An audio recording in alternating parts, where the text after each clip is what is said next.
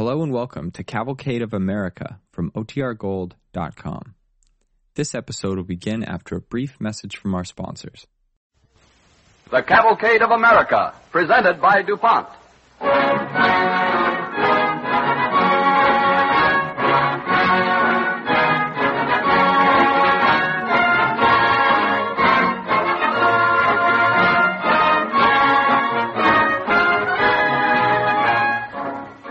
The story that will be told in music and drama this evening on the Cavalcade of America, presented by DuPont, is the story of a pioneer in American music, Edward MacDowell. And we're privileged to have with us this evening Mrs. MacDowell, widow of the composer-musician, who has given us much valuable assistance in the preparation of our story. Mrs. MacDowell, won't you say a word to our audience? Good evening, ladies and gentlemen. It gives me great pleasure to be here to see the dramatization of the life of my husband and my own unimportant life. And I know I'm going to watch it with a very great interest. Thank you all. Thank you, Mrs. MacDowell.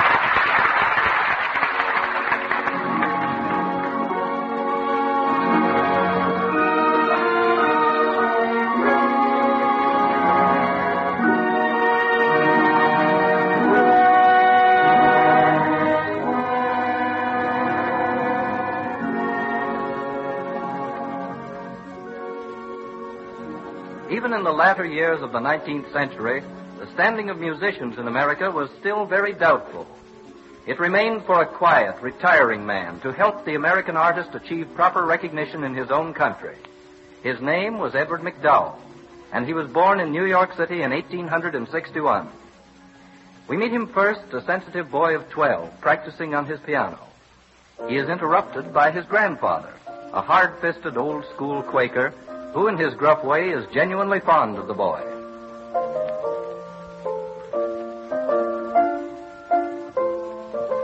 Edward?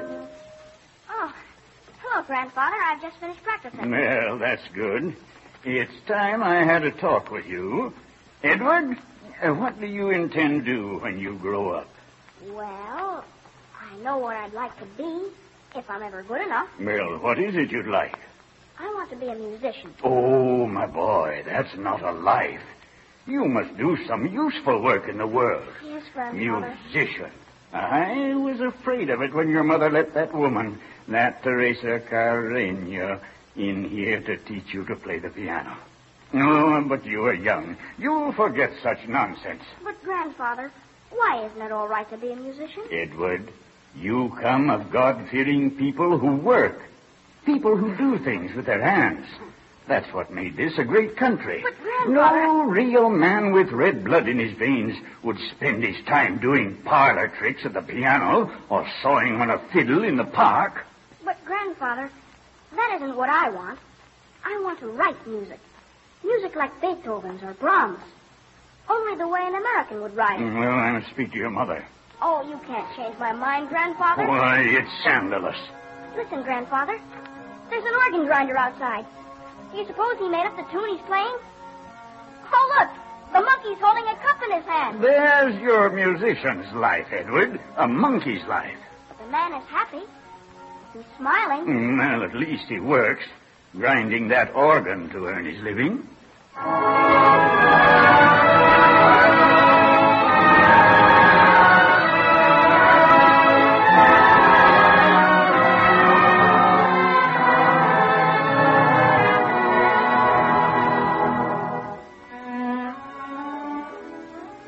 The boy Edward, bursting with talent, grows older, outstrips his teachers, and with the help of his mother goes to Europe to study with the great masters. At 14, he wins a full scholarship to National Conservatory at Paris, the first American to be so honored. For 3 years, he undergoes the most intensive training. Later, he travels to Germany for more study.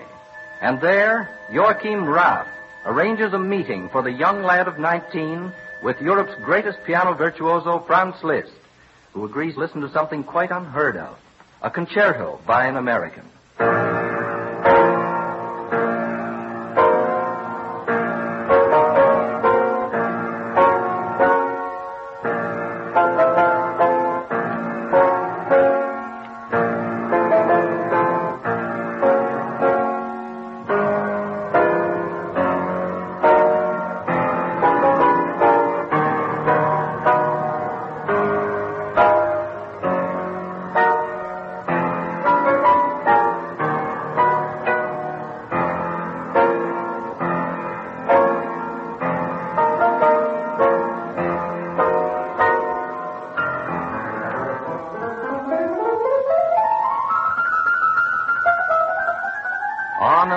the young man played for the great master.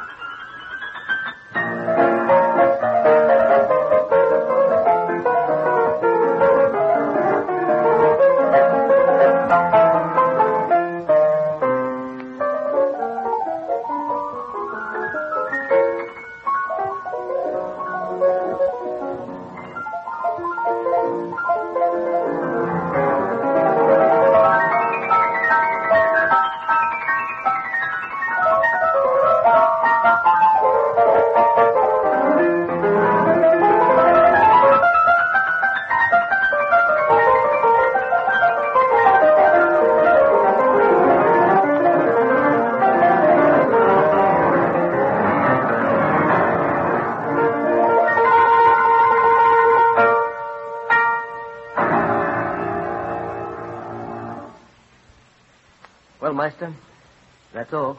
Mein Junge, I do not know what to say. You understand, sir, I'm ashamed to play on a piano which your fingers have touched. My playing I is like your playing. You have really studied the piano, but you play like a composer. That is a fitting rebuke, sir. Nein, it is a compliment. MacDowell, I am learning. I see first an American, shy, timid. Then my ears hear a talent that is like Chopin, Schumann, and it is a new talent. I do not quite understand. I hear strains of this that I know, and that, but is it American music? No, not yet. Many of those strains are borrowed from the masters I admire most. Honest young man. My boy, when you go home, I think you will write some very great music.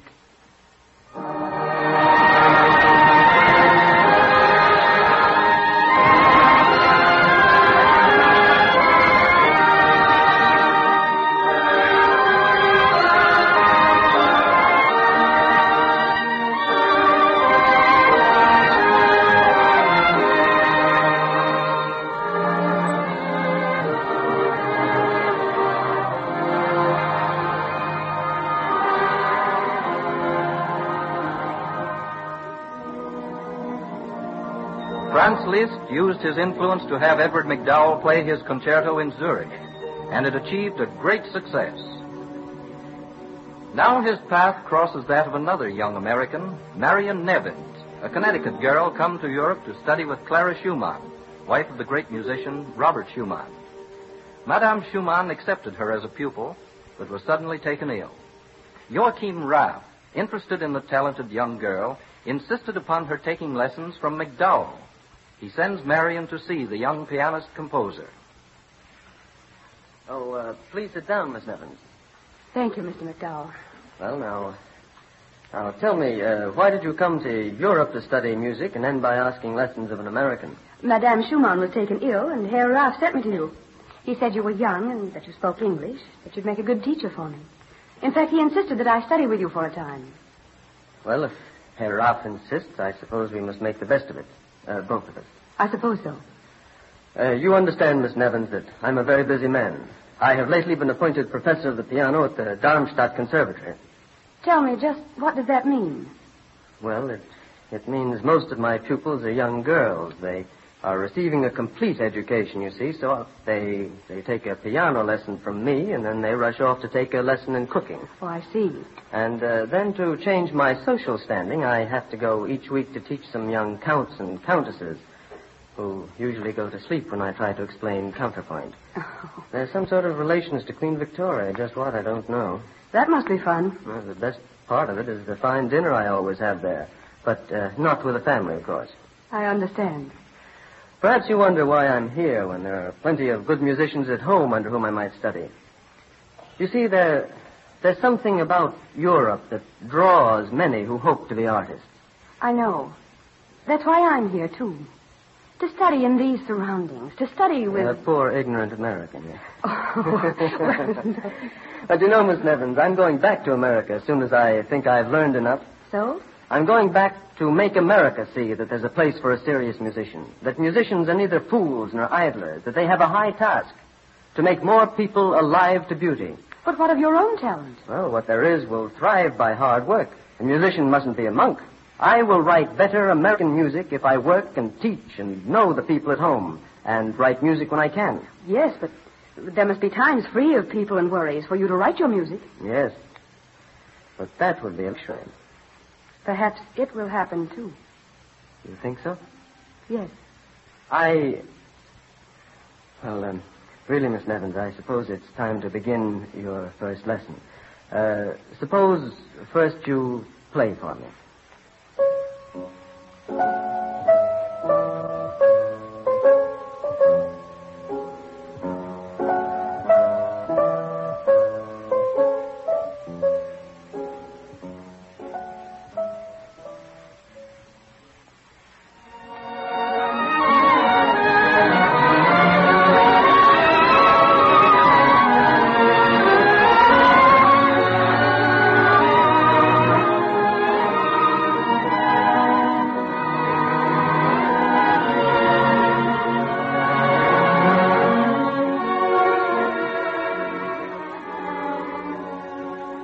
It was a strange combination of circumstances that when Marion Nevins first visited Edward MacDowell, she did not want to study the piano with him, neither did he wish to teach her.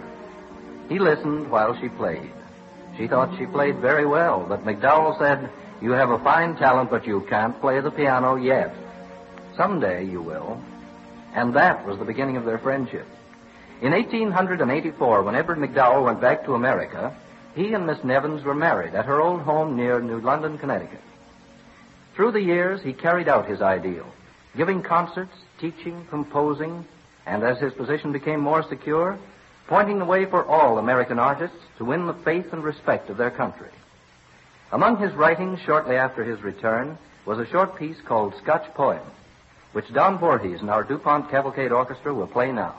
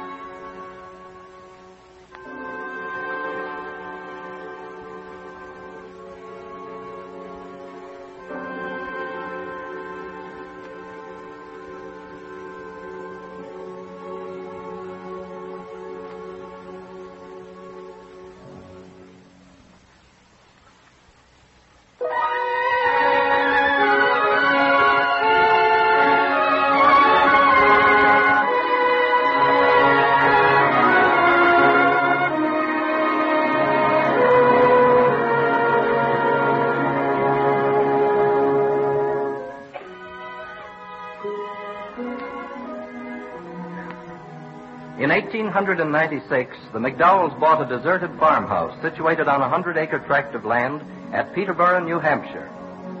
To help her husband with his composing, Mrs. MacDowell had a small log cabin erected on the property at some distance from the main farmhouse in the woods.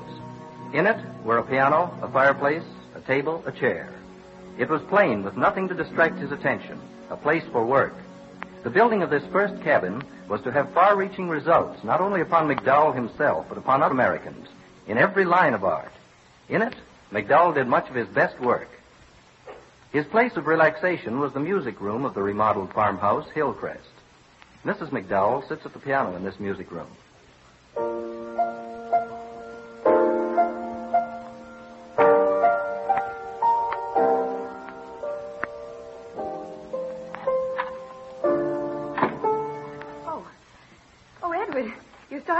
Sorry.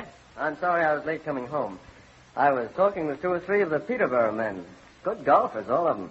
I said, aren't you teaching them to waste their time? They're all businessmen, you know. Waste their time at golf? Why do you think I gave that land to the town of golf links? So that a lot of people would get out in the open air and forget the daily drudgery of life. Well, I hope you'll forgive one of those golfers for what he said last week about your music. Well, what was that? He said that when he heard music, he wanted to hear a tune. And that when he heard your music, he knew it was yours because it didn't have any tune. I suppose that's true to some extent. And the things I'm really trying to do, there isn't always a dominant melody. But tell me, what were you playing when I came in? This.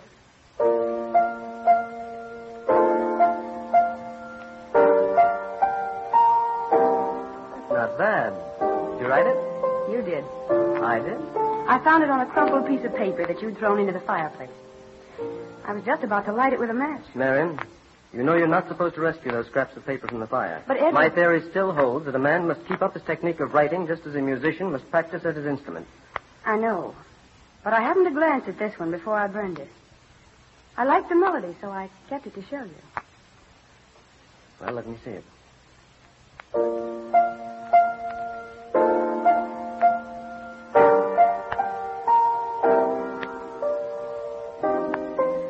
I like it, too.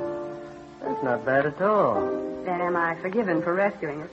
I'm sorry if I sounded cross. You know what gave me the idea for this? Something you saw, as usual? Uh-huh. The first thing I noticed this morning outside the door. A wild rose. Yes. Yes. It sounds like a wild rose. Just as to a water lily sounds like those water lilies looked growing in that muddy pond. Well, I wish others understood my inspiration as you do. The perfume of flowers, pictures like Ross Turner's Golden Galleon, the roar of the ocean. They all suggest music to me. Edward, speaking of the ocean reminds me, have you had any word from the publishers about your sea pieces? Oh, didn't I tell you? I had a letter this morning. No. I guess your rescuing that music took it right out of my head. Marion, they've accepted my sea pieces. Oh, Edward. Isn't that splendid? Oh, I'm glad. Oh, I'm really a very lucky man. And lucky to have a place like this to work in. Come over here to the door. Look at that forest of ours. I can't imagine a finer place to work. What a pity that other artists haven't a place like this. No, Marion, I've been thinking about that. There's plenty of room here for more cabins like the one that you had built for me. A place to get away from the outside world and concentrate and work. Now, you want to fill our woods more, grumpy artists? Many more. My pupils and the young, eager people following the arts. They should come here. They should feel the night and the dawn here. They should, from time to time, be free from strain. Live near the smell of pine trees growing in the soil of their own land. And then they'll compose and write and paint, and no one will dare laugh at them as artists and Americans.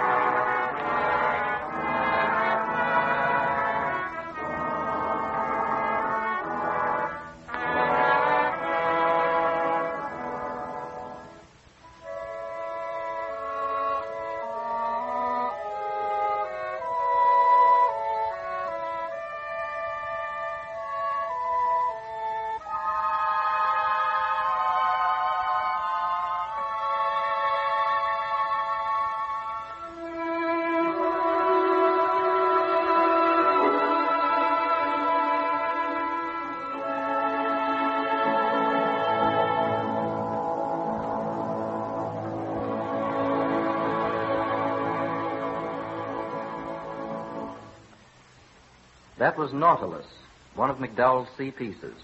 The orchestra will now play another selection from the same suite, To the Sea.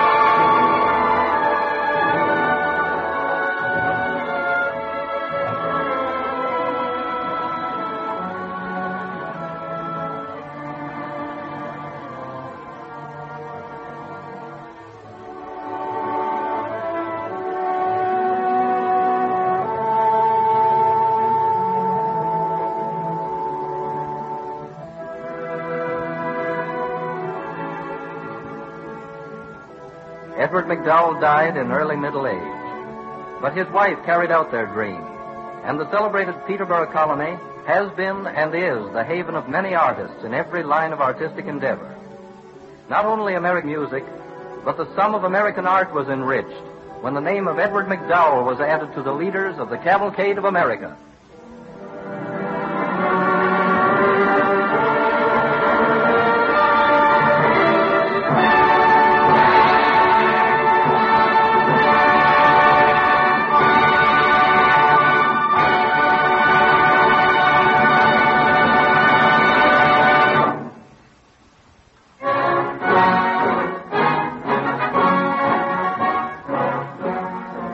Research chemistry is constantly at work exploring 1,000 fields in a tireless search for better products. This work involves many activities which at first glance might seem a far cry from the popular notion of what the chemist does. Take, for example, a major DuPont activity, pest control research. Chemists, entomologists, and pathologists all are engaged in the task of finding ways to control destructive insects, fungi, bacteria, weeds, and marine growths such as the barnacle. One phase of this DuPont research program, which has produced results all of us can see, is the recently developed treatment of lumber. Freshly cut lumber, as you know, is bright and clean. But stack this lumber in the yard, and soon it may begin to lose its beauty. Frequently, fungi or mold starts to work inside 36 hours. Before a week is over, you can see this growth in the form of blue streaks or blotches called sap stain or blue stain, which destroys the natural beauty of grain and color. This condition was of great concern to lumbermen everywhere. But chemistry went to work and found ways to solve this problem. DuPont perfected the chemical product now sold under the trademark Lignosand. Freshly cut boards are dipped in it, and the result is lumber protected from the discoloring ravages of fungi, lumber that retains its bright attractiveness, whether it be boards or large planks for building or the thin cuts used for strawberry boxes and crates. Another important contribution of the chemist to the life and usefulness of lumber is the development of a product called chromated zinc chloride. Wood impregnated under pressure with this chemical does not catch fire so easily. It resists decay and rot and offers considerable resistance to the destructive appetite of the termite. This wood treatment research is a good example of how the work of the chemist touches the daily lives of all of us as he improves existing products and creates new ones. A constant effort to produce better things for better living through chemistry.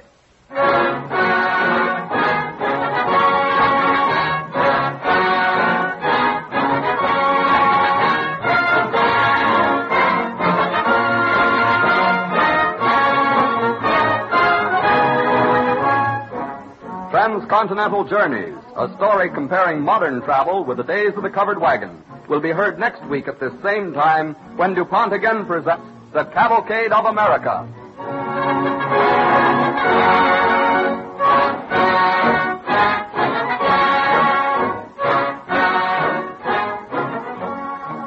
This is the Columbia Broadcasting System.